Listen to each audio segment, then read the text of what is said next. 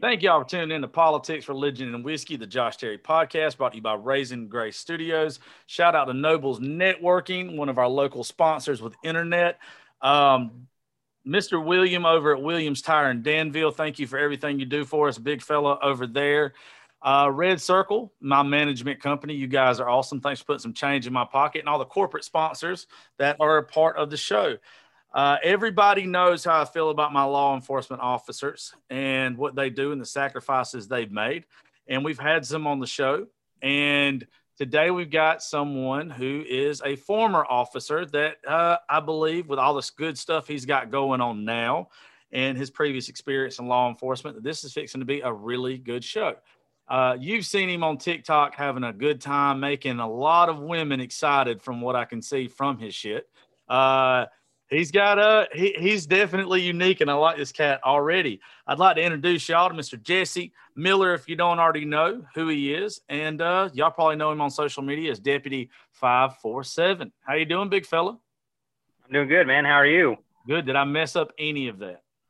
No, man, you got it right. I mean, especially the women part, right? Dude, I have no idea how some of y'all keep up with it. My fat ass, it, I get a lot of it, and so I know what you get.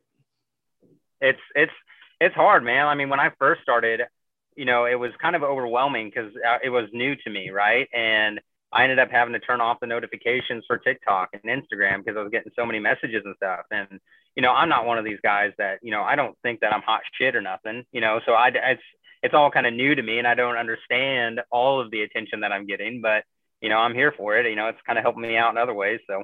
Oh, trust me. I know, I don't know what all ways it helps you out, but I know what all ways it helps me out. And I am very grateful for some of them thirsty ass women. Yeah, right. Yeah. I mean, it kind of the confidence boost, right? And it's like, hey, I'm not necessarily a huge fan of how I look or whatever, but if they're into it and that's what they like to see, well, I'm not going to deny them.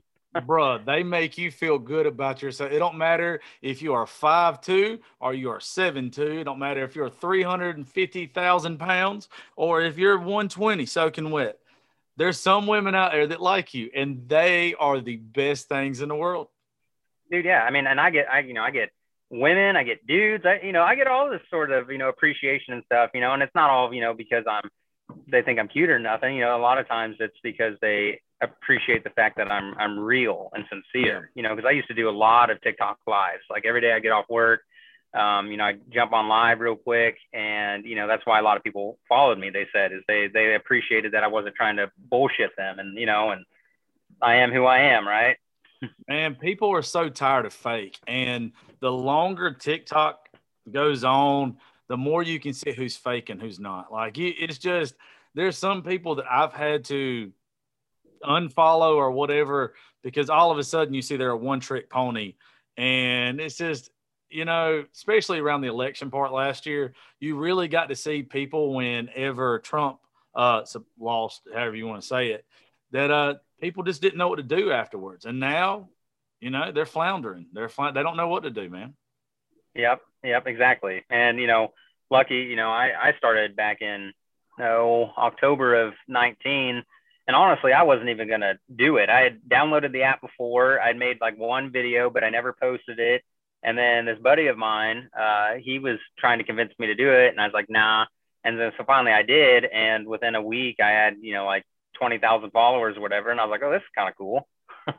Yeah, it definitely, I didn't start till November of last year. I swore up and down I'd never, ever have it.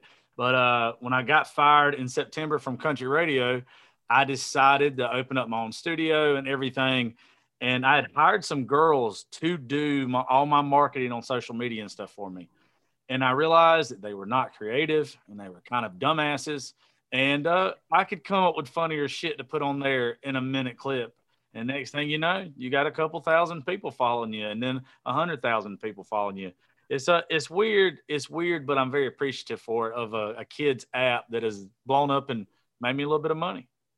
Right. And that's how I see it. You get a lot of these people and all they want is the followers. And if that's what's going to make you happy, that validation, then, good for you, but then, for like you or me, I'm using it, it's a way to reach out to people and get them like, hey, like I have this service I can provide for you or whatever. So. Yes, I'm glad you said that because that's the case with the group of people that I'm friends with. They're not posting stuff for follows or just people to like them. Usually it's business oriented when they post something, or it's something to promote your brand or just promote who you are that reinforces your brand. And you know that people that actually get that, they understand what marketing and branding is all about. A lot of people on TikTok though are just whatever social media platform. They don't give a shit about what it is unless it's, you know, they just want the likes. And that doesn't make sense to me. Yeah. Yeah. And that's what I'm, it's like, look, I went from making maybe taking home like $2,000 a month, living in a $300 apartment with no heat when I was working in law enforcement, to now, my apartment alone, which, I kind of regret moving into such a nice apartment. I started making money, and now like the rent every time it comes due, I'm like, God damn it, I don't need that. But it's, now I'm living, in the bougie area, kind of near like the suburbs of Chicago.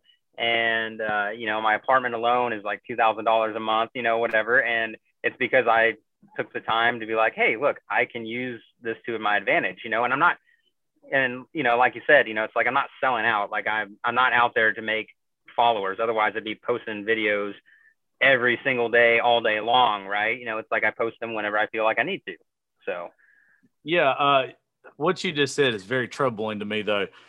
Chicago's got one of the highest crime rates in the nation, and you're a police officer working there and making $2,000 a month and are around $2,000. Well, I'm originally from Missouri. Okay. So where were you a police officer at? Okay. Yeah, I was a police officer in Missouri. Okay. Well, I was going to say, if you are living in in that area of Chicago, making that much money, you've got to have a target on your back. Yeah, no, I grew up in, the rural Missouri. And the first two places I worked, or the only two places I worked, I guess, but one was a real small town, and then my hometown was about 18,000 people. It's a college town. But yeah, I mean, and I didn't really do my research on Illinois before I moved here. I just knew I wanted something different, so moved out this way. And then I, like, whenever I started hearing about all the gun laws they had and stuff, I'm like, what the hell? I mean, you got to. There's people capping each other left and right in Chicago. Well, yeah, and luckily, like I said, though, I live in kind of what my issue here is. I live where all the snobs are, but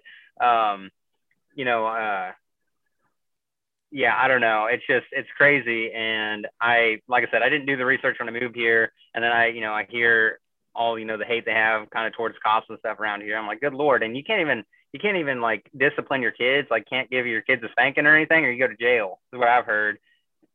I know a lot of people knock the South because we have a very ugly history. Well, let me tell you something. When it comes to manners and how we treat our police officers, our first responders, our military, just everybody, even the people that's different than us, the South's where it's at. I don't care what anybody says. That you wouldn't get away with, if you told me I couldn't discipline my child, I'd probably discipline your ass. Right. Like, yeah, no, I know how I was raised. It's like if I did something real bad, I was gonna get my ass whipped. And here, I see these kids acting like crazy. I'm like, well, they need their ass beat, and they're like, no, you can't do that here. And I'm like, what? They're like, yeah, the kids will call the cops on you, and you'll get in trouble. If you'd have told my grandpa that if he whooped my ass, that I was going to call the cops on him, he'd have told you, go ahead and call them before I start, and maybe they'll get here before I finish. Yeah, no, whenever I was a police officer, and I get called, didn't happen that often, but every now and then you get a kid that, was causing ruckus at home, and they called us for some reason. They'd be like, well, I don't want to spank my kid because I don't want to go to jail. I'm like, I will sit here while you spank your kid. I don't care. Like, you're being a parent. Don't beat your child, but, if they need a swat on the ass or, whatever, then give it to them. I mean, you have to. I mean, it sounds like you were raised a lot like I was. And let me tell you, if you're not disciplined and you don't learn a lot of hard lessons as a child, you become a very shitty and entitled adult, and nobody wants to deal with those people. Yeah. I mean, when I was growing up, my stepdad, my mom and him never got married, and they're not together now, but my youngest brother is, that's his dad. But he was a doctor, and he and I butted heads a lot, especially when I was younger, because they met when I was like in third grade, and I was a problem child in the office every day, getting kicked out of school at third grade, you know, and so we butted heads. And as time went on, I realized, man, this guy's just trying to turn me into a responsible human being. And so now he and I get along great, you know, and I consider him like my second dad, you know, but at first that's not the way I thought it was going to go, but you know, I'm thankful for him, like bottom of my heart. One of the worst people I thought I knew growing up was my high school baseball coach. I thought he was the biggest asshole on this planet. And I have, looking back now, I'm 33 years old, so I've been out of high school a hot ass minute. But he taught us more lessons about being an adult by tough love and the things he made us do and the things he said to us, telling us things we didn't need to, or didn't want to hear but needed to hear, and the way that he just pushed us. There's more lessons he taught me than probably anybody else. And you're grateful looking back at it. The older you get, the people that were actually hard on you. And those are the people that wanted you to succeed and didn't just want you to have a handout the rest of your life. Yeah, because if they didn't care, they wouldn't say that, you know. Yeah. And, you know, one of my biggest role models is my uncle. He's a real nose of the grindstone, you know, like I'll have a beer and have fun after the work is done kind of guy. And he is not shy about shoving a truth sandwich down my throat, you know, like he'll tell me what's up, but then he'll also be like, you know, I'm here for you. If you need help doing it, I'm here for you, but you need to wake the fuck up. Best people in the world, without a doubt. Well, let's get into some of your backstory there, Mr. Jesse. So how long were you a police officer? I was only a police officer for like 2.5 years. I had worked in a jail for 2 years prior to that, almost 3 years. See, my parents, they became cops when I was younger, probably like third or fourth grade. Well, no, probably about fourth or fifth grade. And they all went through the academy together. My mom, my dad, and my ex-stepdad, my youngest brother's dad. And my mom and him, they became reserve canine units for the county. And so all of their time and all of the money they spent on training the dogs and stuff was all volunteer and provided by them. And then my dad, he became a deputy in the area. And I tell you what, he's the best cop that I've ever met. I mean, he's got the nose of a bloodhound. He can find drugs. He sniffs it out. He can tell if you're lying. And it's funny because my dad, he's not a very big guy. I mean, my dad's like 5'3", probably 130 pounds. Like, he's not very big. But I mean, when I started working at the jail and stuff, I get inmates all the time be like, "Are you Mike Miller's kid?" And I'm like, "Yeah." And they're like, "Man, your dad's a real cool guy. You know, I respect the hell out of him and whatnot. And he busted me all the time," is what I got, you know. And my dad's still a cop now. He doesn't work there anymore. But no, so I started at the jail, you know, and at first I was kind of nervous about it because I didn't know what to expect. I'd never been in that kind of setting before. And it wasn't long, I got the hang of it, and I noticed my personality started to change. You know, I was the kind of guy, you know, I'd date these girls and I'd be, you know, Mr. Nice Guy, like, "Oh, I'm sorry, you know, and they'd scream at me, whatever. And I'd just sit there and tuck my tail. Well, it didn't take very long where I'd be like, "You know what? I work with assholes. I'm surrounded by them all day. I'm not coming home to one. So you better watch your attitude." You might have just became my best friend. I'm not here for it, man. That's fucking great. No, that's great. I love it. And no, and it was cool because, you know, I'm not a mean guy or anything, and I'm not huge or anything. I'm about 5'10", 170 pounds. But, you know, when you get the respect of like the inmates and stuff, you know, I'd go in there and watch football games with them, and, you know, as long as the pod wasn't too crowded, you know, so I could like have my back to the wall or something. But you know, I'd go in there, you know, and just talk to them, whatever. And you know, I got offered a supervisor position at one point, and I decided not to take it. You know, and then I decided that I wanted to take it further and go into a police academy. Honestly, I had thought about it before, but then this one guy, he was like, "Hey man, I'm going to do this. You should do it with me." I was like, "Oh, sure. Why not?" Right. Well, he ended up bailing out. And so the police academy was actually at Missouri Western State University in St. Joseph, Missouri, which is 2.5 hours from where I was living. So I moved down there for 6 months while I was in the academy, and stayed with my aunt and uncle. And I mean, it was a great experience. I mean, I enjoyed every minute of it. And before I did that, when I knew I was going to be going to the academy, I was working at the jail from 5 a.m. to 5 p.m. And then as soon as I clocked off, I'd go to Pizza Hut and I waited tables till 11 p.m. at night. You know, like I was doing what I had to do. And at any rate, yeah, I went down to the academy. I was down there for 6 months.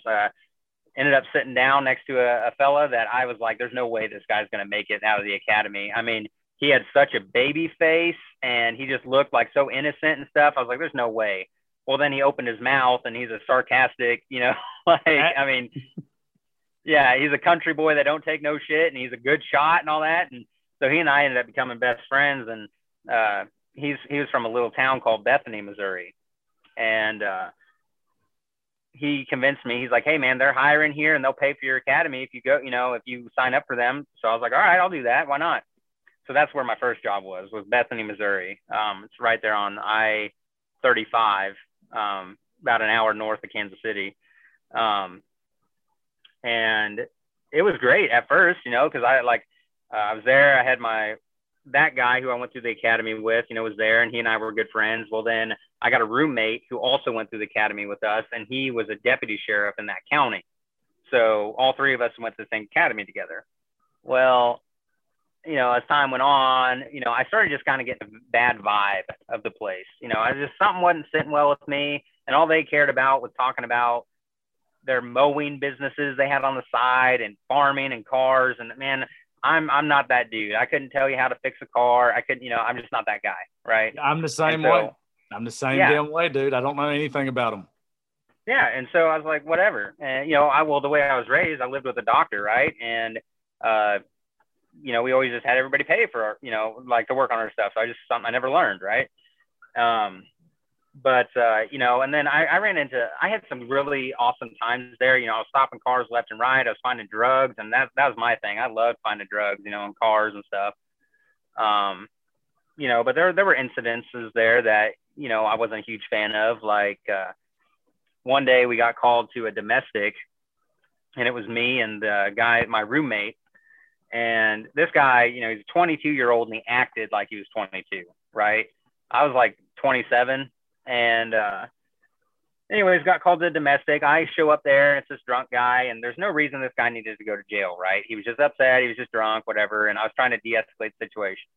Well, my roommate shows up, you know, and he's in his tactical vest and all that kind of stuff. And the guy's like, hey, I don't want that guy here. Like, I'll talk to you, but can he stay over there kind of near his patrol car, you know, because like it's kind of aggressive, whatever. And I was like, hey, no problem. Well, I was trying to get him to understand what this guy, you know, I didn't want to take this guy to jail or anything. I just wanted him to leave. And so I asked my roommate, you know, hey man, why don't you go back over there? You know, it's cool. I got this handle, just kind of sit back. We decided to argue with me. And then he started arguing with the guy and started getting him all riled up. And finally I was like, dude, you need to knock it off. And he's like, I'm just going to leave then. I said, fine, go, like whatever.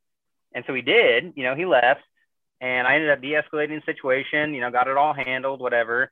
And, what was he doing, wanting to come in there like Rambo and arrest the guy just because he wanted to arrest somebody? This guy was obviously drunk and stuff, and this guy's sitting here arguing with him. It's like, dude, don't argue with him. You're not going to get anywhere. It's just going to, you know, it's going to make the situation worse, right? And so he and I had actually been eating at a restaurant when the call came out. You know, it was like because they're trying to get lunch, and he had grabbed my food and put it in a box before he came out, right? And when I got back to the office, my food was sitting outside on the pavement. What an asshole. I know, right? But the guy who we had dealt with, he ended up, I guess there was like some sort of message board or something, and he messaged my chief and had told him like that, you know, I had handled it correctly, you know, and he was very, you know, respected me, all that stuff. And my chief was like, yeah. And my chief watched the body cam footage, and he's like, you know, I really appreciate the way you handled that. And especially when you had that other officer creating problems. I'm like, yeah. So let me ask you, because like we talked about before, you're no longer in law enforcement. You have a new job now, being a life coach. Did you get the feel from that guy, or just any guy in particular, that when they came in gung ho like that they were just on a power trip and not really abuse the badge, but wanted to use the full power of the badge every time? Oh yeah, dude. I cannot stand the officers that when they put on that badge, their chest puffs out and all of a sudden they're Billy Badass. You know, it's like, dude, you know, And like I said, that's why people, enjoy like my TikTok and stuff. I'm real. I'm the same person either way, and I learned a lot from my dad. It's like if somebody wants to be civil and respectful with me, while I'm on the job, I'll treat them exactly the same way. But if you want to be a punk or be a douche, I can show you how it's done, right? And that's just the way it is. As a former officer, do you believe that it is your job when you pull somebody over or you get a call out somewhere? Were you the officer that was like, okay, somebody has to go to jail because I'm coming to do this? Or was your always like your mindset, let's de-escalate the situation first and only take them to jail if it's completely necessary? That one. Okay. That one. My goal every day, I don't care what color you are. I don't care what your orientation is. I don't care, what your political views are. I don't care anything about that. Everybody's going home today. That's the goal. But if you force me to take you to jail, and, it's like people saying, like, this cop pulled me over for going 5 over. It's like, yeah, he can do that. He could pull you over for going 1 over because the speed limit is the speed limit, Yeah. And now are they going to do that? Probably not, and then people are like, they wrote me a ticket for going 1 mile over the speed limit. I doubt it. I doubt that they're going to take the time to do that and then go to court on their day off. No, I doubt it. They don't even in Georgia give you a ticket for 10 over. No. And, and I was like, when I first started, if I thought somebody deserved a ticket, I wrote the ticket, and I wrote a lot of tickets. But by the time I got done, I was hardly ever writing tickets. I was like, man, people make mistakes. I get it. No big deal. But if you want to be a douche and argue with me about it, then here's your ticket. Like, see, like one of the reasons why I advocate for police officers as much as I do before this show when I was working the radio or now is because I was a troublemaker from like the age of 18 to 22. Like I've been to a detention center for 60 and 90 days. Like I was just not a good person. I've never had a bad police officer. Anytime an officer has got my ass for anything, it's because I deserve it. I cannot stand when you have these people now, like you just said, if you're going a mile over the speed limit, you should expect to get pulled over and get treated a certain way. Like, just be nice to the officer. I can't stand all these people that break the fucking law and then they want to blame the police officers for it. Yeah. Now, are there officers out there that are kind of douchebags? Yeah. I mean, of course. I mean, what people seem to forget is that they are human beings, right? And a lot of times, sometimes they're just an asshole, right? But we don't know what's been going on. We don't know what they've seen, like when people are, they talk about me being a cop and why I left and stuff. And it's like, did you pull up on, have you ever dealt with a situation where you got the 17-year-old kid that decided life wasn't worth living anymore and the back of his head is in the back of his car? No. So don't tell me what I should do or how I should feel or nothing, because you weren't there. You don't get it. Yeah. And you think you do, but until you see it and you're like, man, that's, it's just tough. Yeah, that aggravates the shit out of me. You have all these people that want to be like just complete smartasses on social media or whatever and always defund the police or fuck the police, whatever.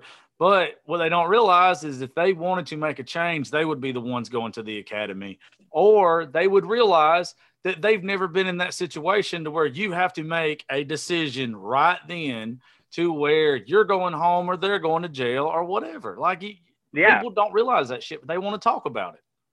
Yeah. And it does. It happens so fast. And you have to make a split-second decision. And, what they teach in, people, they'd ask me all these sorts of questions, about specific laws and stuff. And at the time I might be like, I don't know, but I'll let you know when I figure it out. And they'd be like, you're a cop. How do you not know that? And I'm like, do you know how many laws there are? Like, you want me to keep track of all of them? And I don't deal with everything. Somebody can go their whole career without ever having to deal with a murder until the last day. And you think they're going to know exactly how to handle that situation? No, they're not. They're not going to know. Well, and what people forget is y'all are humans. You're a human being. You're doing the same thing, living your everyday life that they are. Except I had a guy that was, I guess you would call him a correctional officer when I was in trouble before.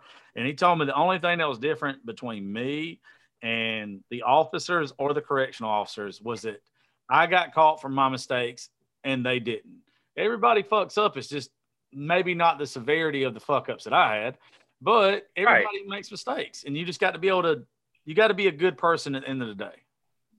Yeah. And another thing people don't get, especially if you're in a relationship with a law enforcement officer and stuff, or a family member of one, is they have their own everyday problems that are stressing them the fuck out. Well, then they have to put that on pause while they're working, and they deal with everybody else's problems, even if it's the stupidest thing you'd ever heard of. And so when they get home, they don't necessarily want to deal with their problems. You know, they want to relax, they want to chill out. And so when you're coming at them like with all of your bullshit too, they're going to get a little pissy, right? Or they're not going to want to talk about it with you, right? They want people that understand and get it. So that's why a lot of relationships with officers, they don't work out too well.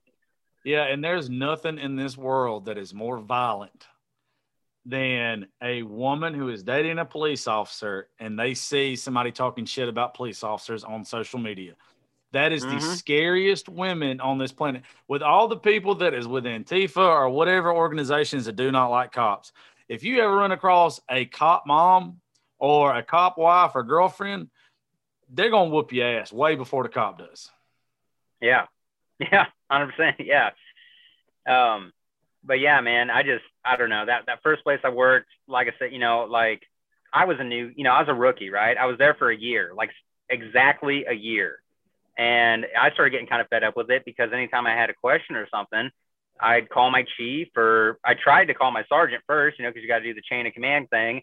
And if he didn't answer me, I'd call my chief, and I get my ass chewed for asking the question. I'm like, man, I don't know. You know, I've not done this for 50 years. So like, help me out here, you know? And so on top of that, and the fact that I wasn't really like, you know, I didn't have really a whole lot in common with these guys and stuff. And like I said, I just got a bad vibe. There was like an officer there that everyone in the county knew, but he just, like at one point he said, he's, you know, and he always tried to make me feel like I was like really small, right? You know, like, cause I didn't know, you know, a lot. But one day he asked me, he said, let me ask you a question. He said, you're searching a car. You see a cell phone laying there in the seat. Do you go through it? I said, no.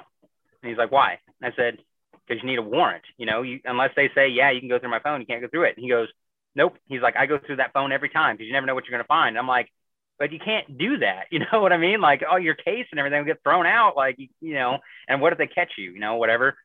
Well, I decided that I was going to go back home, right? I was going to go work for the county that my parents had worked for. And I wanted to go there, but I knew the sheriff there was kind of an asshole. And so I was like, I can deal with it for a year until election time. It's not a big deal, right? And when, like, right the day that I was going to tell my chief that I was going to go back home, somebody else, I'm assuming my roommate and his big mouth, had told him prior to, and he comes up to me and he was livid. And he was so mad that I was leaving. And at one point he said, you know, well, if anyone calls me and asks me to hire you, I'm going to tell them no.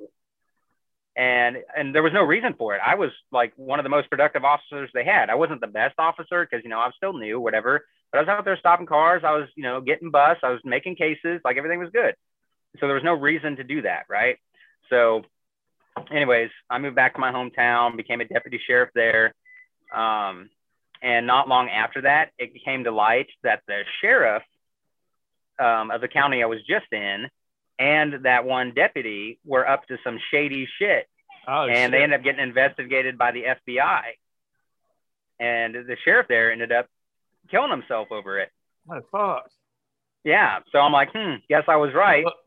Was the county that you came from, was it like the good old boy system? Like, was it like the small town, country town type of thing, to where, like down here, we call it like Dixie Mafia, just where the same people have ran the county forever, it feels like, and you got the same people in and out of law enforcement. Good. Some of them are really good people, but some of them just, there's a couple of them that think that they run the county. Yeah. It's 100% like that. 100%. And it's, you know, like everyone thinks that law enforcement's black and white. No, there's a lot of gray, but there was a lot of gray there. You know, like there were officers. I mean, like I said, my buddy still works there and he's a hell of an officer. You know, I trust that guy with my life, you know, and then, you know, everyone else that currently works there, I had no problems with, but you know, those two guys was enough for me to, like, I didn't know that stuff was going on, but I knew that guy wasn't, you know, good juju. Right. And everyone in the county knew him. Everybody loved him. Well, now they realize, oh, maybe he was kind of shady, because I don't know the specific details on it. Like, had stuff to do with like evidence and drugs and that kind of stuff. But it usually does. Is somebody fattening their pockets? yeah, essentially that's what it boiled down to, and I was glad I got out there when I did, because, I had no idea that stuff was going on. But, I moved back to my hometown, and there were some deputies there that had worked with my dad when my dad had worked there. And, they were good friends of his. And one of them in particular, he took me under his wing. He'd call me or ask me to come out to his house, and we'd go out there and drink some beer and listen to country music. And he was giving me advice and stuff all the time. And, he's a smart ass guy, but he was kind of like that other deputy where everyone in the county knew him and loved him. But he was different because this guy is actually like a good dude, right? I mean, he would do anything for anybody, and he's not into that shady shit. And one day he said, well, you're part of my family now, so I got your back and all that kind of stuff, right? It was just a different feel. And, but the sheriff there, nobody liked him. He was an arrogant son of a bitch. And the sergeant there, his second in command, he just, again, arrogant, I don't know. I just not a fan. And, honestly, so my buddy, like I said, that was the deputy that everybody knew and loved in the area. He was like the best cop they got there. And the sheriff was like not giving him the promotions that he deserved, and it came to light after the sheriff, left, that the sheriff the whole time was trying to find ways to fire him. And there was no need to do it. Like, he was just, and nobody, like I said, nobody liked the sheriff, like, at all. Just because he didn't like old dude? Yeah. Because, I mean, and again, everybody else knew him and loved him. And he's a huge asset to have because he knows everybody in the county. So if something bad goes down, Jason hears about it, right? And so anyways, it just got to the point where I just wasn't happy with it, the whole situation. Like, I was getting extra punishments. It was like they were trying to keep their thumb on me and hold me down and stuff. And it'd be one thing if I was the only one that said that, but everybody noticed it. Everybody could see it. Everybody noticed it. When I ended up leaving, I had nothing but support from my coworkers, who I'm still friends with, right? And like I said, when I left, and the new sheriff came in, they wanted to hire me back. It wasn't a me problem. It was what I was dealing with. Like, one day, just as an example, one day, a couple of deputies and we got called in the sheriff's office because we had these activity logs we had to fill out just so he knew that we were making our stops and all that stuff. Well, apparently we had put some stuff in the wrong columns or something. Wasn't a big deal. The other deputies got talked to. I got screamed at, and he kept calling me by my dad's name. And he and my dad hate each other, by the way. That's what it was. And that's what it was the whole time.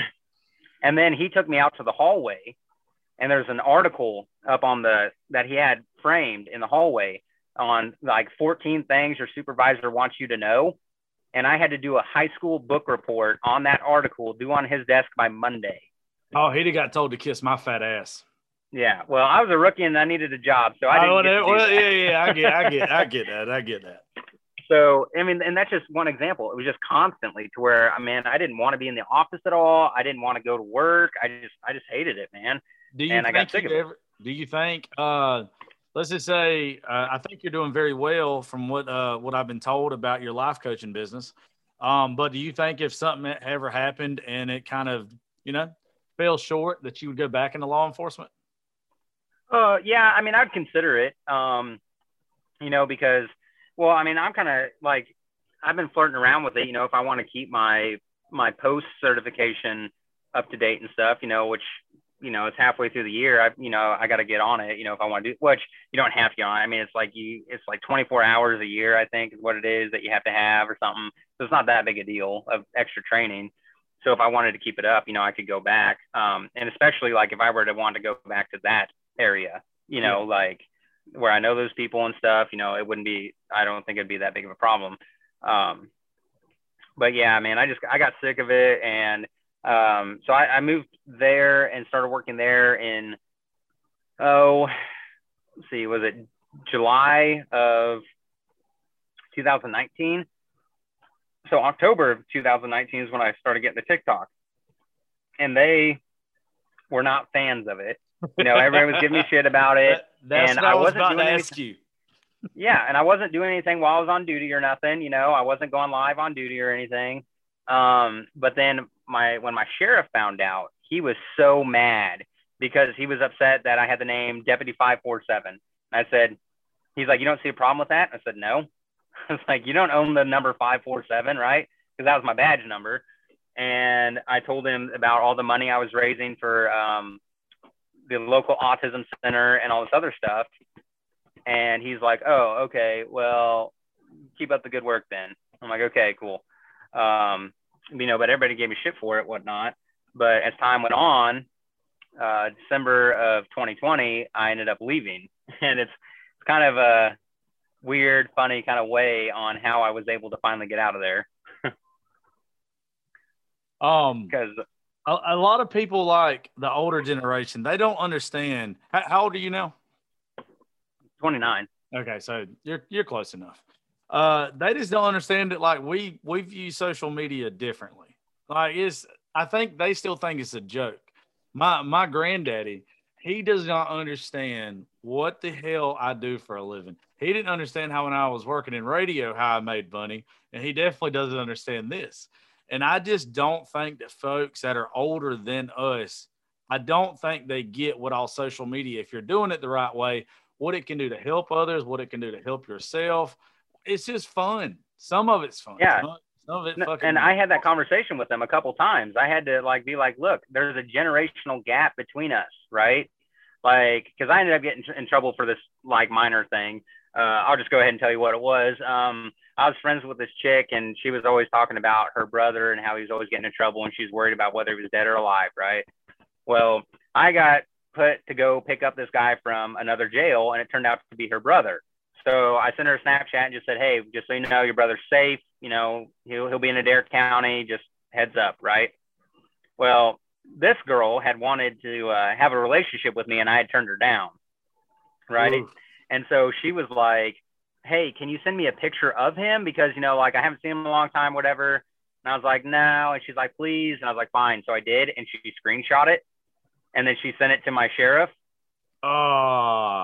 And so they were like, oh my God, why would you do that? And I was like, first of all, it's not violating anybody's rights or anything, you know, whatever. It's his family, you know, it's whatever. It's public knowledge that he's arrested, you know, it's not a big deal. And they're like, well, why couldn't you just like text her or call her? And I said, Snapchatting is like texting and calling. It's the same thing, right? And so because of that, it saved me from getting fired. They're like, okay, well, we realize there's a generational gap here and whatever. Just don't do that again. I'm like, okay, right. I mean, I still got in trouble. They actually made me go back on FTO. What's FTO? They made me go back to having a field training officer, like where I was babysat for a whole month. And I'm like, oh my God, like, you know, and everybody there thought it was stupid, you know, that they made me do that, you know, because it's like, it doesn't affect how I do the job, but they're going to make me go back and do that again. Okay, whatever. But at any rate, yeah, I mean, and it is like people don't understand, you know, like it's, I don't know. And like I said, I wasn't posting anything while I was on duty, while I was working or nothing. And I don't know how some cops get away with some of the shit they post. Like some of them are brave as hell, I would think. Yeah, because you see a lot of them, they'll do that, and then all of a sudden all their stuff's gone, and they say, "Hey, I can't post in uniform anymore because somebody complains or they get caught or whatever," you know.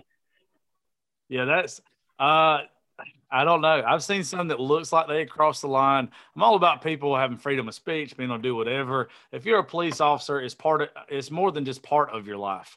It is your life. So I understand why some people want to post in their uniform and everything. But there's some of them that just, they go a little far for me. Yeah, some of them do go a little far. You know, I mean, there's a line between humanizing the badge and like taking it like a little too far, right? You know. Yeah. One of the big questions I want to ask you, and I think we've got up to kind of this time period anyway. When I first started the show, I had these two African-American officers that came in here. They wanted to be remained anonymous because of everything, but they wanted to talk about what it was like at the time of, you know, having Antifa, the BLM, all that stuff and everything. Did you ever have to encounter anything with Antifa or anything along those lines, or any hate because you are a police officer on social media, or does any garbage like that? On social media, I'd get stuff. And the way I handle social media stuff, if somebody comes at me, I just block them. That's and what then I people do. are like, well, what do I do? They keep making you block them, ignore them. Who cares? Right. And so, you know, you get, and what's stupid is you go and you look at the people that are making these comments, and they're like 15-year-old kids or whatever, and they don't have any videos, or the videos are really stupid, and they're in their bio, it's all BLM and all that kind of stuff, you know, whatever. Do I agree that, yeah, every life matters, and I understand the importance of the Black Lives Matter. It's because of, you know, the shit they've been through and, you know, all this kind of stuff. I get it, right? You know, and more power to you, you know, I support that, whatever. But, you know, that doesn't give you a free pass on shit, right? No, it doesn't. No. And it seems like you're smart enough to realize too that there's a difference between saying Black Lives Matter and the actual Black Lives Matter movement. There's a huge fucking difference. Yeah, there is. It's not that they're more important than anybody else. It's, you know, like I get it. I see their struggle, whatever, you know, and I support you, do your thing, whatever. But if you're doing stupid shit, you're gonna win stupid prizes, right? Yep. And so, but where I grew up and where I was working at, it wasn't a big deal. But whenever those riots first happened, over, what was his name, George Floyd. Yeah. There was one night I was working with this other deputy, and he's about my age. He and I are friends, and we got a call that from dispatch that there was potentially a couple buses full of rioters coming from Columbia, and they were coming up, and they were going to start raising hell where we lived. Well, I thought, as my job as a officer of the community or whatever, to keep people safe, right? So I posted on my Facebook, like, hey, just a heads up, you know, just be on the lookout if stuff starts going down, don't mess with it, stay inside, whatever. Well, somebody told my sergeant that I posted that or sent it to him or whatever, and he called me and chewed my ass for doing that, whatever, blah, blah, blah. So anyways, I ended up talking to the sheriff, and the sheriff's like, if those people show up, you and the other deputy are to stay in the county. You're not to help out. And it was because there was a Black Lives Matter like protest, like, you know, peaceful protest in town, and the police department apparently didn't coordinate with the sheriff, so he's pissed off. So if they were in trouble and stuff, we were not to go help them. Ah, got you. It was and big measuring competition between the two of them. Yeah, and me and the other deputy we're like, that's not okay. You know, if shit really starts going down, we're going in. Like, but they ended up not even showing up. But they usually don't. Unless it's a big city, they usually don't. And it's all stupid. A lot of times, I think what they're doing. First of all, if you look at it, and I saw this, I don't remember if it was TikTok or what. This guy had a really good point. You know, they're destroying their homes and their neighborhoods, right? And then the insurance companies are going to look at that, and they're going to be like, no, why would we, you know, agree to insure businesses here and stuff, right? So then, like, the bad neighborhoods and the shitty neighborhoods and the burnt down buildings and all that stuff, that area is just going to grow, right? And you're only hurting yourselves. And a lot of times, I feel like a lot of people weren't doing it for the movement. I think they were just taking advantage of the situation. You know, they can go out there, they can steal, and they can do all that kind of stuff. I think between the rioting and just having an excuse to rioting was a huge issue for people just to go do it. And I also think that the media made it cool for you to be part of it. I think, I think that, like, and what was crazy is with all the riots and everything going on was it was ridiculously a high number, a percentage of people that was there was just our college kids that were Caucasian. And it was just like, what the fuck are you doing? Like, this isn't the 1960s in the civil rights movement. I am a huge fan of Martin Luther King and everything that they did during the civil rights movement and all that. But to have people that were supposed to be educated, I've got to barely have a high school ass education, but I got common sense. You got common sense. If you listen to people for 5 minutes that are part of the actual movement of BLM, you realize how full of shit they are. And how they really want just attention. One of the people who were in charge of BLM moved to it, just bought like a $2.5 million house in a white neighborhood. None of it makes sense, but people are too, they say they're educated and they say they're woke or whatever the fuck that means, but then they end up looking like dumbasses. Yeah. And there's a right way and a wrong way to handle things. What is the writing going to do? Well, it brings attention to, okay, but there's already attention to it, right? You're just causing a huge problem. And then, have you ever seen the videos? I'm sure you have, where like the Black Lives Matter people go through like a police training course or whatever, where they have to it's like a use of force kind of scenarios.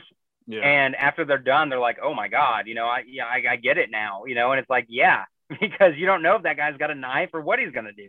Yeah. It amazes me because military is pretty much taught the same thing, is to, what is it? I might say this wrong, so help me out here. You're not taught to shoot to kill. You're taught to stop the threat.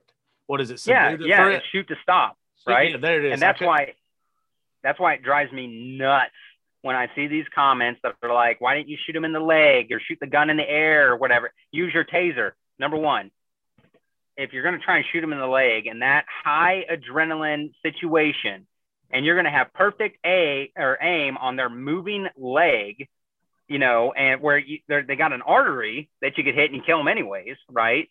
But, you could miss, and you see videos all the time of people that get in gunfights and stuff, and with the adrenaline pumping and stuff, a Glock, it's not going to stop them, right? No. They're going to keep coming. And, then they talk about shooting in the air. Why the hell would you shoot in the air? That bullet's going to come down. What if it hits an innocent, like, a couple miles away or however far it goes, right? And then, and again, you're not stopping the threat. And, a taser, what if one of the prongs misses?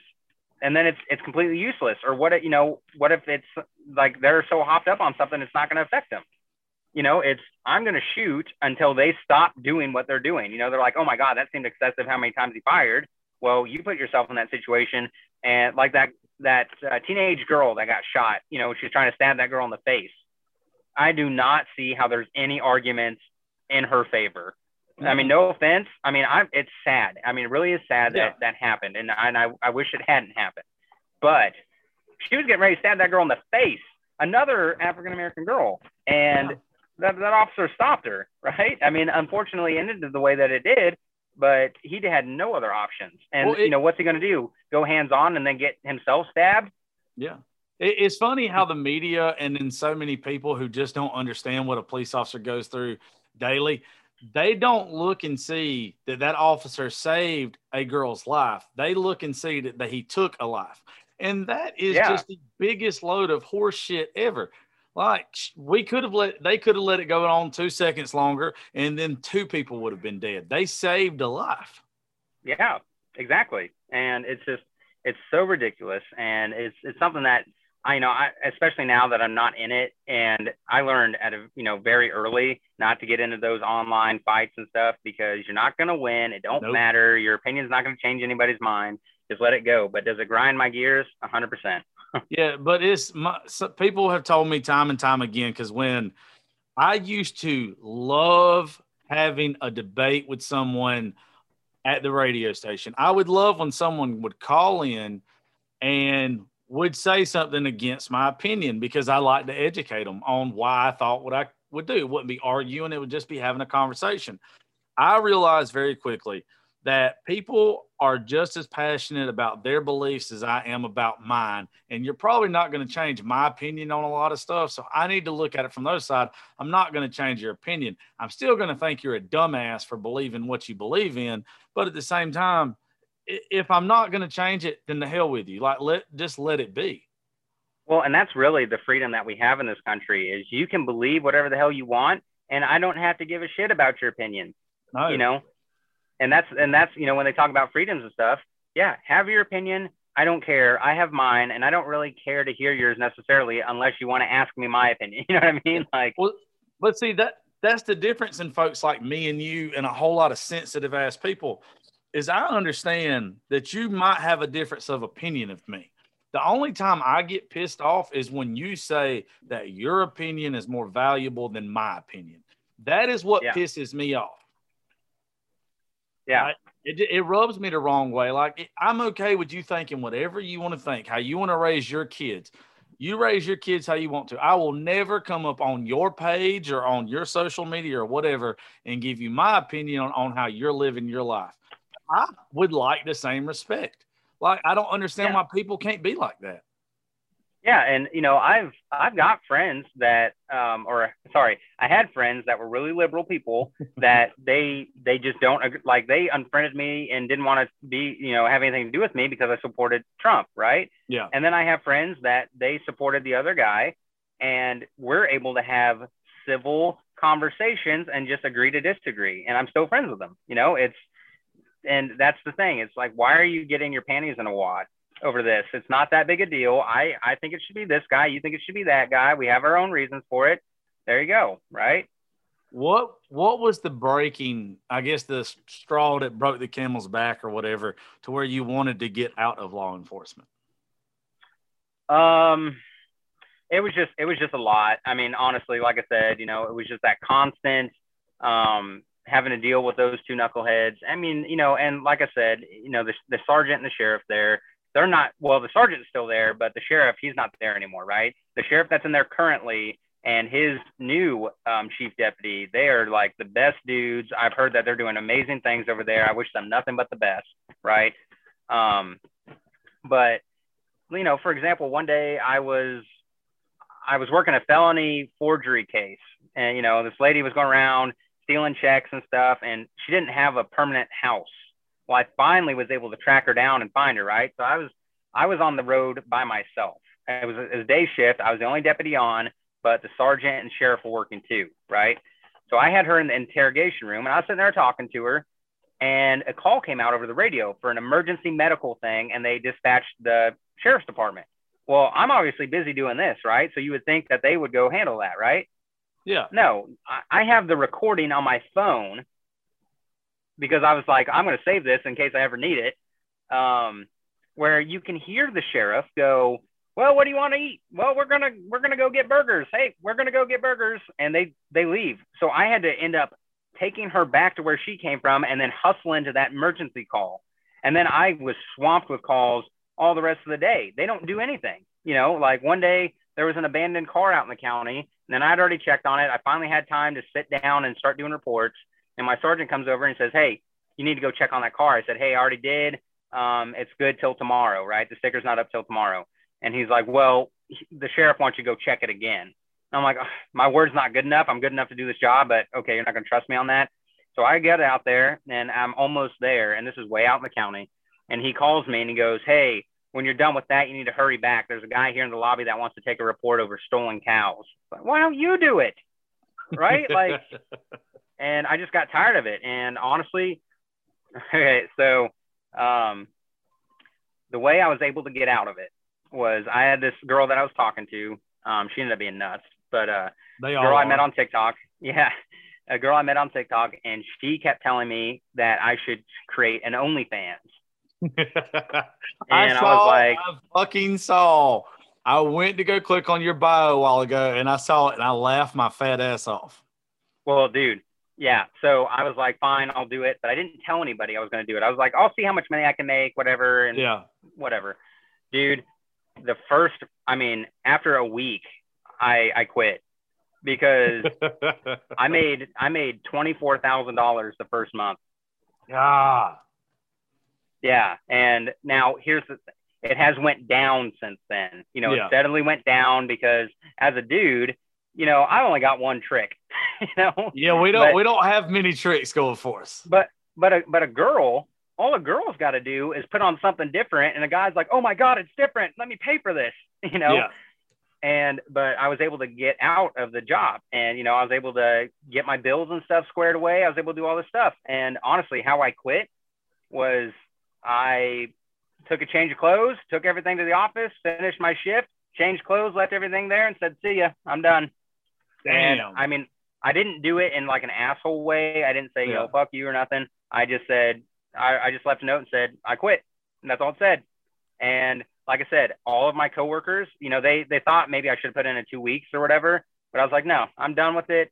They threw professional courtesy out the window a long time ago with all the bullshit they pulled, and again, it would be one thing if I was the only one that noticed it, but everybody noticed it. One day I was working a fire. And this trooper came up and he goes, "Hey man, how's it going?" I said, "Oh, living the dream." And he patted me on the back and said, "It's almost over," because he knew, everybody knew. And like I said, I'm still friends with all those guys. For my birthday back in March, I quit in December. My birthday back in March, I went back home, and me and a couple of the officers, local officers, we went out and had drinks, right? And they wanted to hire me back whenever the new sheriff came in January. Like, it wasn't a me problem. Yeah. So. Yeah, it's this dude. When you get to that point, I'm all about professional courtesy. But when you get to that point to where you have not received any professional courtesy, then I don't think you have to give any professional courtesy. Dude, it was so bad. Like, I don't know. It was so bad. And like I said, one day I was off duty and I went in to get barbecue, and I was by myself. And I saw the sheriff, and my sergeant was in there, and so was like one of the city people. And I was like, well, I don't want to be an asshole, so I'll kind of sit next to him, like kind of near him. So I did. And the sheriff goes, "What's going on in Mike Miller's world?" And I'm like, "What?" And he's like, "What's going on in Mike Miller's world?" And I said, "How should I know? Because that's my dad, And he goes, "You don't know what's going on in your own world?" And I'm like, "Okay, dude. Like, I've worked here for how long? I worked in this jail for how long? And you don't even know my name?" Like, I'm over it. Yeah, I'd have been beyond over it. So when you got done with that, you turned into doing the life coaching. Tell us about the life coaching, and make sure you give them the name where they can get in touch with you too, dude. Okay, so if you want to get in touch with my life coaching thing, I don't have a website up yet, but you can go to my Instagram. It's Deputy547, or TikTok. It's Deputy547. Just go in the link tree there in my bio, and you can sign up for it. How that got started was I ended up dating this girl, and, keeping all of her stuff private, obviously. I dated this girl. I thought she was the love of my life, all that kind of stuff, right? And then she broke my heart, and it was the worst pain I'd ever felt, and I'd been in relationships before, but I just didn't understand why it happened. So I was like, there's got to be something like Hitch out there, right? Somebody that can help me out. And there are, I found that relationship coaching and things like that are the thing. And so, I mean, I went on this whole, like, changing my mindset, changing my life, like learning about relationships. When I'd be on duty and I wasn't doing anything, I was just on patrol, I'd have podcasts or, YouTube going over the Bluetooth, just listening to lectures and these relationship coaches talking about different things. And, I was so heartbroken, man. I was talking to a relationship coach like once or twice a day. I spent a lot of money doing that. And I realized that it was a light for me when I felt like I was in the darkest place I'd ever been. And I just want to be that for other people, right? My thing is helping people. I want to be a cop to help people. And if I can help people in this way, why not? And it's, the thing about being a life coach is you don't have to be certified. It's not something that's like regulated, right? So anybody can say that they're a life coach. Well, I started going through the life coaching certification course just because I was like, well, that way it might put people's minds at ease or whatever. But I had a few friends that are like, dude, these people will listen to you and they want your advice and they follow you, not because you have a certification. It's because they like you, they trust you and all that kind of stuff. I'm like, you know what? You're right. So I started it up May 3rd. And I've already had several clients. And I tell you what, man, I've only had like 2 clients that all they wanted to do was bitch. They didn't want to hear my advice. All they wanted to do was to hear me say that, yeah, okay, I agree with you. Yeah, you're right. No, I don't play that game. It's like, I'm going to call you out. Like, yes, you are wasting your life. I mean, you're not like, why are you doing this stuff? Like, whatever. But the other clients I've had, I have some that they have sessions with me every week now. And when I look at how they were when we first spoke, and, and I do it over a Zoom session, it's about $45 for an hour. They have just changed completely. Some of these people were overweight and they're down like 6 pant sizes or whatever, and they're so much happier with their lives and things. What I kind of need to work on is getting my niche kind of narrowed down a little more. Yeah. Because right now it's a little broad. And I'm still learning and I still listen to the lectures and stuff and try and find more things to help people, whatever. But you see, like, this one girl, she was so nervous when our session started, but now we've had multiple sessions and she's enrolled back in school. right? And she's viewing herself in a different light and realizing that she has all the control in the world over herself. And, you know, our quality of life is all determined by the meaning that we give things. You know, if this thing happened, okay, well, what meaning are you giving that? Well, that means I'm not good enough. Says who? Like, you're the one saying that, right? And then if this person said that you're not good enough, what do they know? What about them makes them qualified to say that, you know? Or if somebody's like, man, I'm not good enough, you know, for this, that, or the other, I have them. Okay, tell me all your good qualities. And then they start telling, you know, and they're like, what do you mean? I'm like, are you loyal? Yeah. Are you kind? Yeah. Are you funny? Well, I like to think so. Okay. Are you outgoing? Yeah. Okay. Would you date somebody like that? Yeah. Then why are you saying you're not good enough? Yeah. You know what I mean? Yeah. And Dude, it's just, that makes me like you even more. We do on Wednesdays here. We call it still writing sessions, but it's for suicide prevention and people who deal with mental health issues, depression, anxiety, PTSD, and all that kind of stuff. We don't record it, monetize it, or anything. But I'm the group leader, and it's just when you have mastered something, not even mastered, when you have a grip, like I have a very good grip on my mental health after being someone who was very bad in depression, who has a suicide attempt over 10 years ago. And I believe like what I went through wasn't a failure. It was a learning experience. And then one of the things that I teach the people yeah, that I teach the people that come in here or try to pass on, not teach, is the fact that everybody has trauma, but the people who end up being successful in life are the people who define their trauma. They don't let their trauma define them. And it's the people who realize that, hey, look, some bad stuff happens. Some bad stuff happens to every single person. But if you want to have a better life and you want to go in the right direction, realize that you can either say, hey, this happened to me and I'm going to sulk in it the rest of my life, or I can try to find the learning experience that was inside this message. And your pain then has a purpose instead of you blaming everything on everybody else or letting something cripple you. And dude, yeah, when you get a good grip on that kind of stuff, you with relationships, all the stuff you listen to makes you a fucking guru. The stuff that I've been through makes me a guru. And it's just where we were meant to go through those situations to pass the information along to help others. Bank accounts and shit don't define you. Helping other people at the end of the day is what defines somebody. yeah. And what you put into the universe, you'll get back. I fully believe that, you know, like Absolutely. you know, so part of the reason that I donate to like the autism clinics and things has to do with the breakup. You know, I'm not going to get into specifics behind that, but it does. And part of it was because of that. And it caused me to start doing that, you know, and I haven't donated to the autism clinics in a while because I was using all of the gifts I would get on TikTok, all that money. And I would just send it all there, you know, and from like, I don't know, October to December or whatever, we had raised like $10,000 for the local autism clinic there.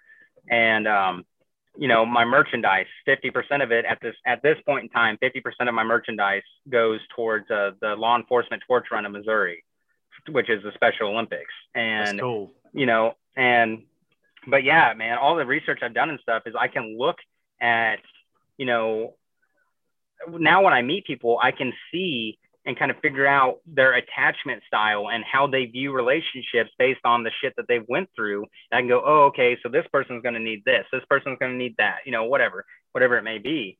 And, you know, it's really handy. I mean, now there's a lot of stuff out there, you know, and I get people that are like pissed off because they think I'm trying to be a therapist. I'm not. And every session I start with, I tell people I'm not a therapist. My advice is my advice. What you choose to do with it, that's on you. That's not on me, whatever.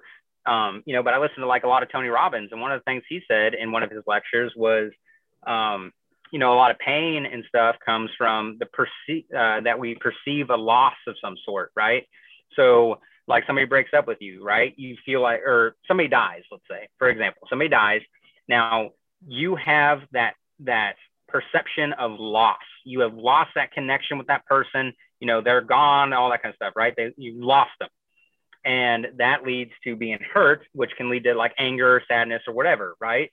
And so whenever you have anybody that's like angry or sad or snaps at you for no reason, you know, and it sounds kind of like, you know, part of my language, but it sounds kind of like pussy talk where you say, you know, there's a cry for help underneath that, but it's actually true. You know, there's something else going on And so like, if you got somebody you care about and they're snapping at you and you know this is not normally how they are, if you snap back at them because you're angry now, because you're hurt, because you have this sense of loss of connection between them or whatever, right? Then you just got two people crying for help and it's not going to go anywhere. But if you come from a place of loving and understanding, then, you know, you can finally get somewhere. And again, it's the perception of loss. It's not, you don't lose anything. It's transmuted into something else. And that's what you're talking about with pain and stuff. You go through something dark, and the pain I went through with the breakup and stuff, man, I changed that. And you see people do it all the time when they go to the gym. They're taking that pain and they're transmuting it into something more productive. Exact same thing. About 6 years ago, I was engaged. I helped somebody finish college and all this kind of stuff. Thought I was getting married, all this shit. I was like at 330 pounds, dude. I was completely unhealthy, just miserable and all this stuff, but I was what I call fappy. I was fat and happy because I had the woman I wanted. Well, anyway, I got cheated on the entire time. Did not fucking know it until one day she said, "You are fat and unattractive." Well, when she did this to me, when I say it crushed my fat ass, it crushed me. But I believe it, man. But what it also did to me, it made me realize that I was so unhappy that I was projecting my unhappiness onto others. And it was where I started going to the gym. I started eating right. I started doing all these things. And I went from 330 down to 210 in a matter of probably less than 2 years. And then I've let my weight fluctuate from 210 to 240, probably the past 3 years. But I'll get happy or I'll get lazy. I'll gain 30 pounds like it ain't shit. And then I'll lose my weight because I start eating the same way again. And I took what ruined me. Oh my God, it just fucking crushed my fat ass. And I turned it into who I am now. Before I was in radio, I was called the Bearded Bastard on social media. I had got a big following and everything with Snapchat and all this kind of stuff. And it was just because I was releasing. This is the only reason why I like social media. It gave me an outlet to release my pain, to where I got to talk about my depression. I got to talk about my weight loss. I got to talk about this separation that damn near killed me. And it gave me an outlet. And then all of a sudden, when I put that stuff on social media, which some people are scared of, I will always encourage people to do it because they're scared people are going to be negative towards them. I built a support system off of all the people that were backing me. And it did wonders for me. And it turned me into who I am today. Yeah. Yeah. And it's really nice. And, you know, like I said, I talked to all those relationship coaches and stuff, and I'm friends with some of them now, you know, and they've been helping me and they, you know, support me and stuff. And honestly, you know, when you change your vibration to a high vibration, those low vibration people in your life, those toxic people, they're going to fall off. Oh, you know, sometimes God, you might say it again. Dude, you know, and I had this guy that I was friends with in high school, and he wasn't very popular in high school, but after high school, for some reason, he and I became friends. He's a funny guy. He would do anything for anybody, so it seemed. And, you know, I just enjoyed hanging out with the guy, right? Well, at one point, I found out that his wife was cheating on him. And I told him about it. Well, his decision was to kick me to the curb. And I was like, okay, whatever. Well, long story short, he and I became friends again last summer, and then he just, I mean, ended up being just a bad friend, all this kind of stuff, right? Well, I just left him in the dust, right? And I don't have any toxic people in my life right now. They've all just kind of fell off, and it's really nice when you have all the people that you can turn and talk to are people that support you and stuff, and they're not people that are going to be jealous and try and take you down with them. You know what they say, birds of a feather flock together. You know, if you're friends with 9 millionaires, won't be long before you're number 10. Exactly. Right? People just they don't understand that. And it's where if you're in a toxic situation, if you will just pay attention to the vibes and everything else, eventually that toxic situation will take care of itself. You just have to be smart enough that when that toxic starts happening, to let it happen, but just don't clap back. Don't do anything. Just let it ride on out. Let it exit your life. You're going to be so much happier and so much better. Whether it's a girlfriend, a job, boyfriend, whatever, if it's that miserable, it's going to see its way out, but you have to just be smart enough to let it see its way out.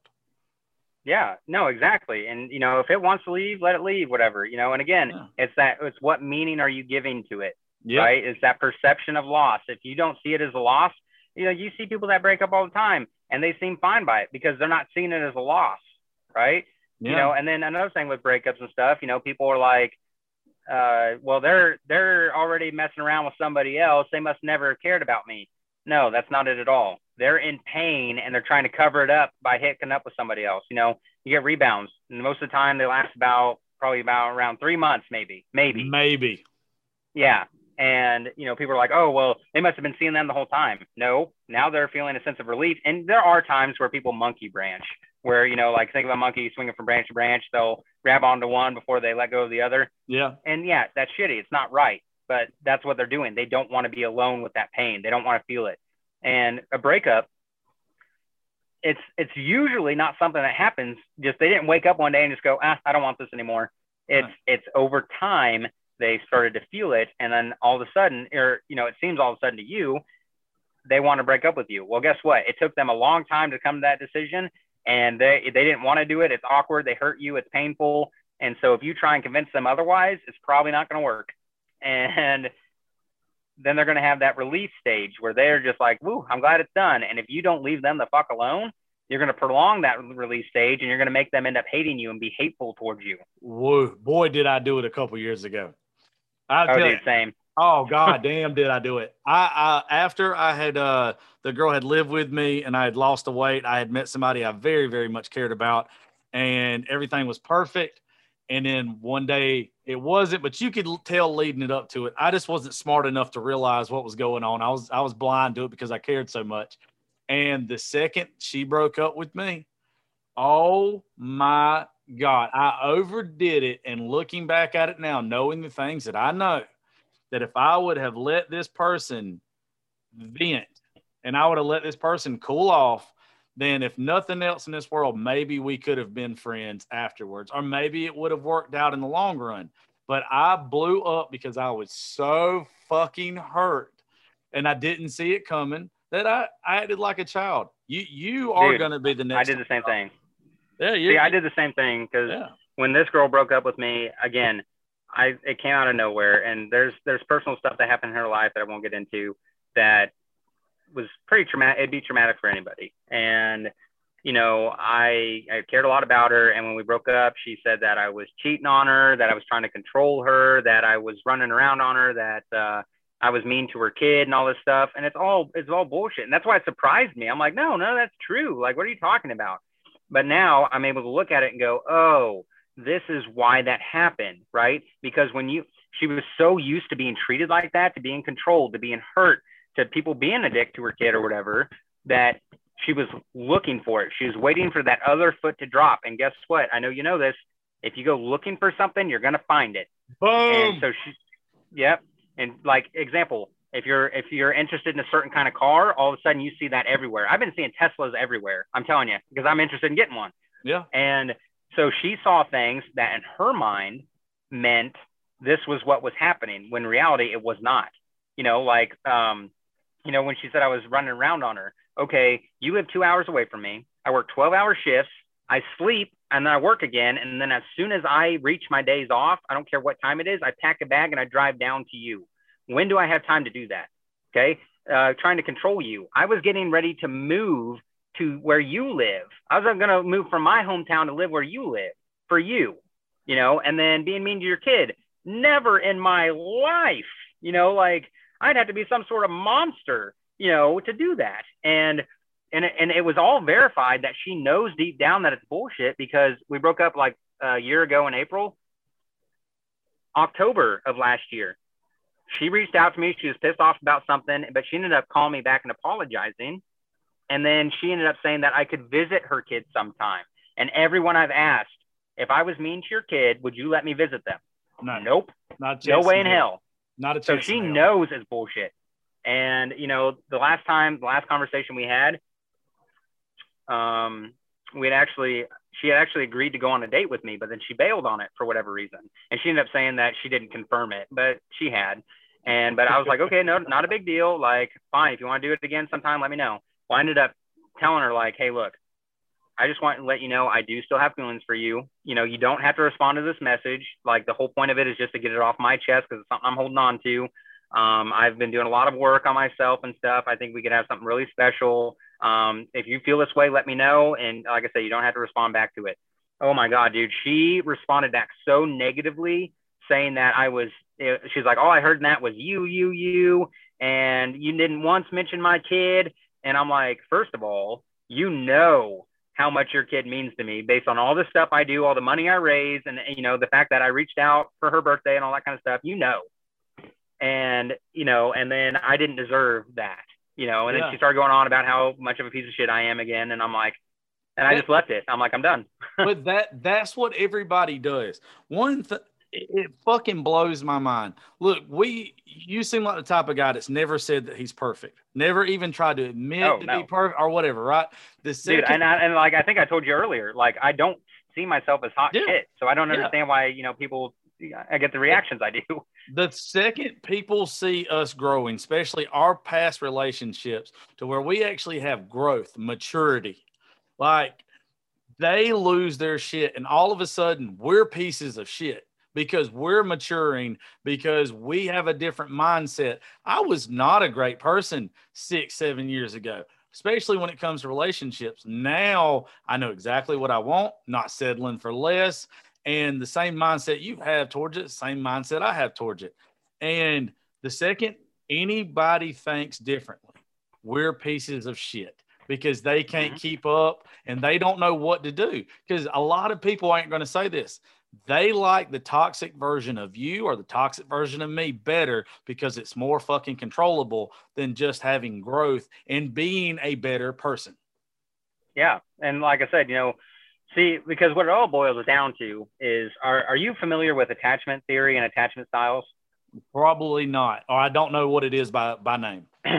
Okay. So basically, when you're a kid, I mean, a baby, this is when this stuff starts taking effect.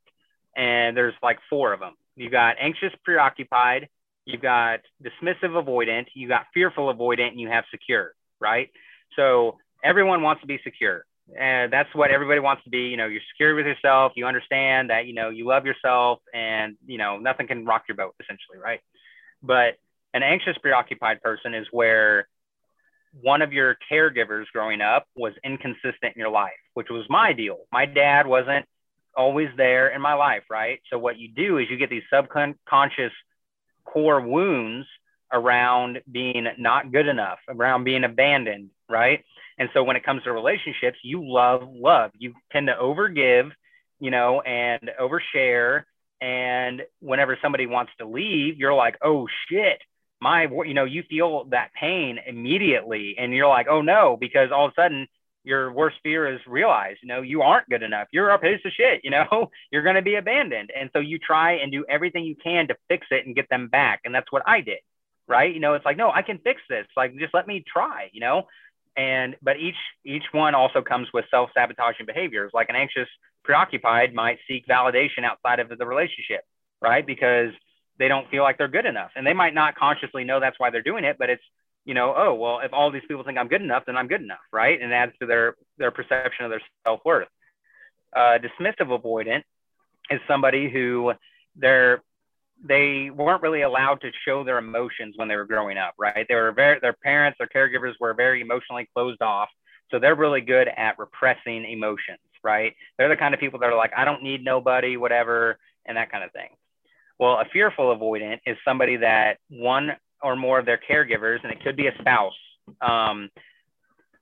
was abusive towards them in any way, shape, or form, right? And so what that leads to is they have wounds around like being betrayed, being controlled. They become hyper vigilant because that's how they had to survive, right? You know, on tone of voice and all that kind of stuff. They become detectives. If you leave a hole in the story, they're going to figure it out, right? Whether it's true or not, they're going to piece it together till it makes sense to them. And so at the beginning, they're going to seem like an anxious person. They're going to be loving and caring, and they're probably going to have anxiety and maybe a little bit of depression, whatever. They're going to just be like, oh my God, you know, awesome, right? Well, then if they get triggered, because they have this hidden minefield of triggers, right, that the person that they're dating doesn't know about. And when you trigger one, all of those wounds get triggered, and it's all of the past emotion and combined with what's happening right now. And so their level goes from like a normal person might be angry on like a level 5, they're going to be at a level 10, and they're going to shut down, and that's when their dismissive side shows up. And that's what my ex had. I mean, I don't want to put her in a box, but it fits her completely. She went through some shit and everything was great. And then all of a sudden I triggered her with my own self-sabotaging behavior. You know, I was, you know, using TikTok and stuff for outside validation and all that kind of stuff. And she took that as I was messing around on her. I had to be, right.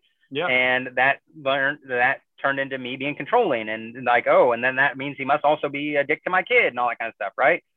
And so she didn't want nothing to do with me. And I realize that now. And now I can look at other people and they tell me about their lives, you know, like how it was with their parents growing up and stuff. And I go, oh, okay, I kind of see. I see, you know, I see where you're at. So, well, man, it's just something that can be really beneficial to learn about. Well, I'm definitely going to have to look into it.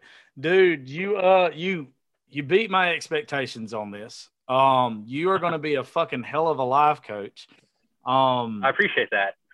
Tell everybody real quick before we get up off here where they can find you on social media in case they don't know who you are, which I got a feeling most of them are going to. Okay. It's Deputy 547. It's all one word, Deputy 547. You can find me on TikTok and Instagram.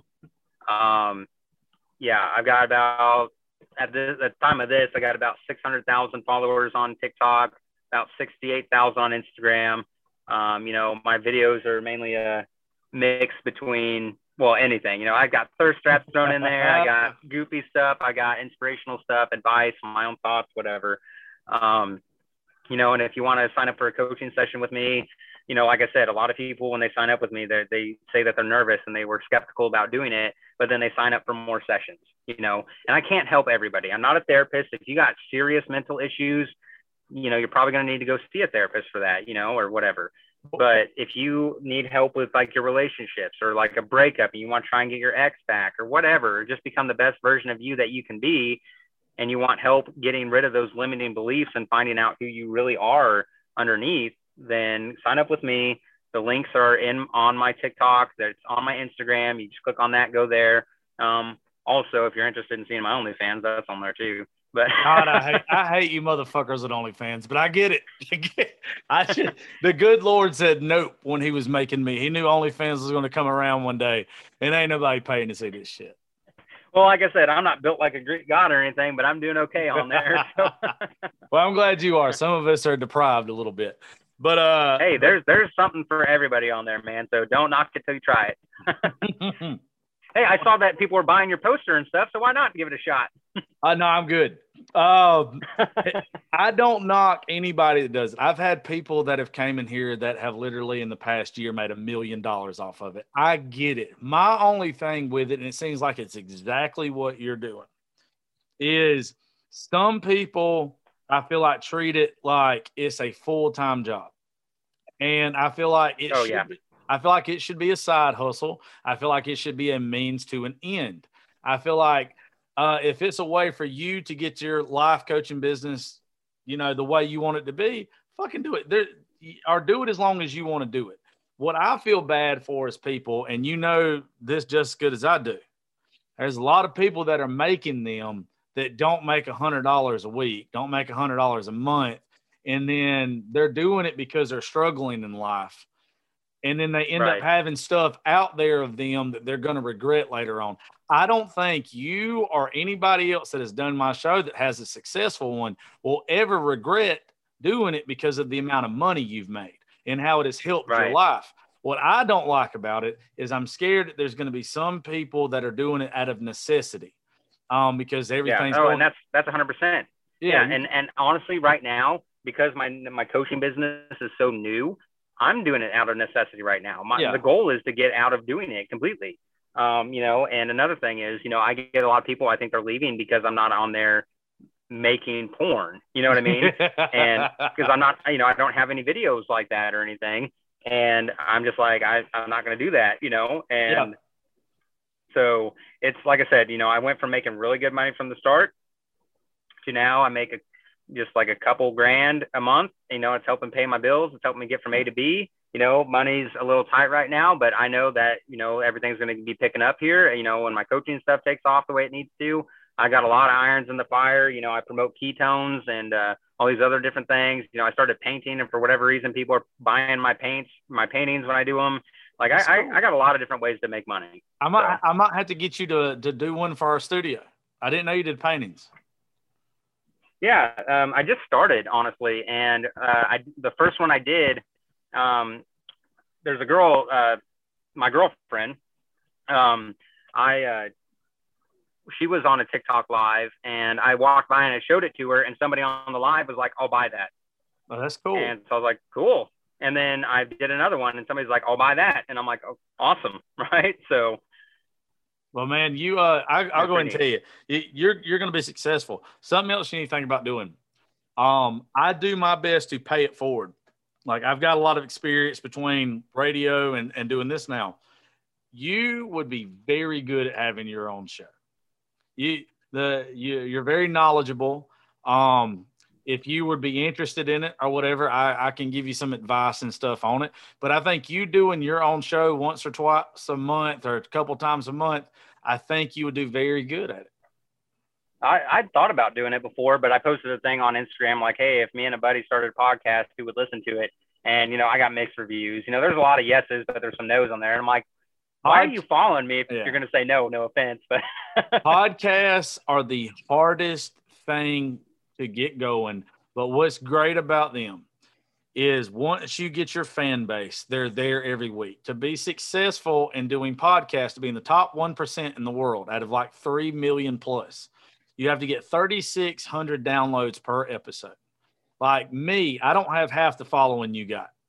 I average about 4,500 an episode. You just have to have different people on, different walks of life.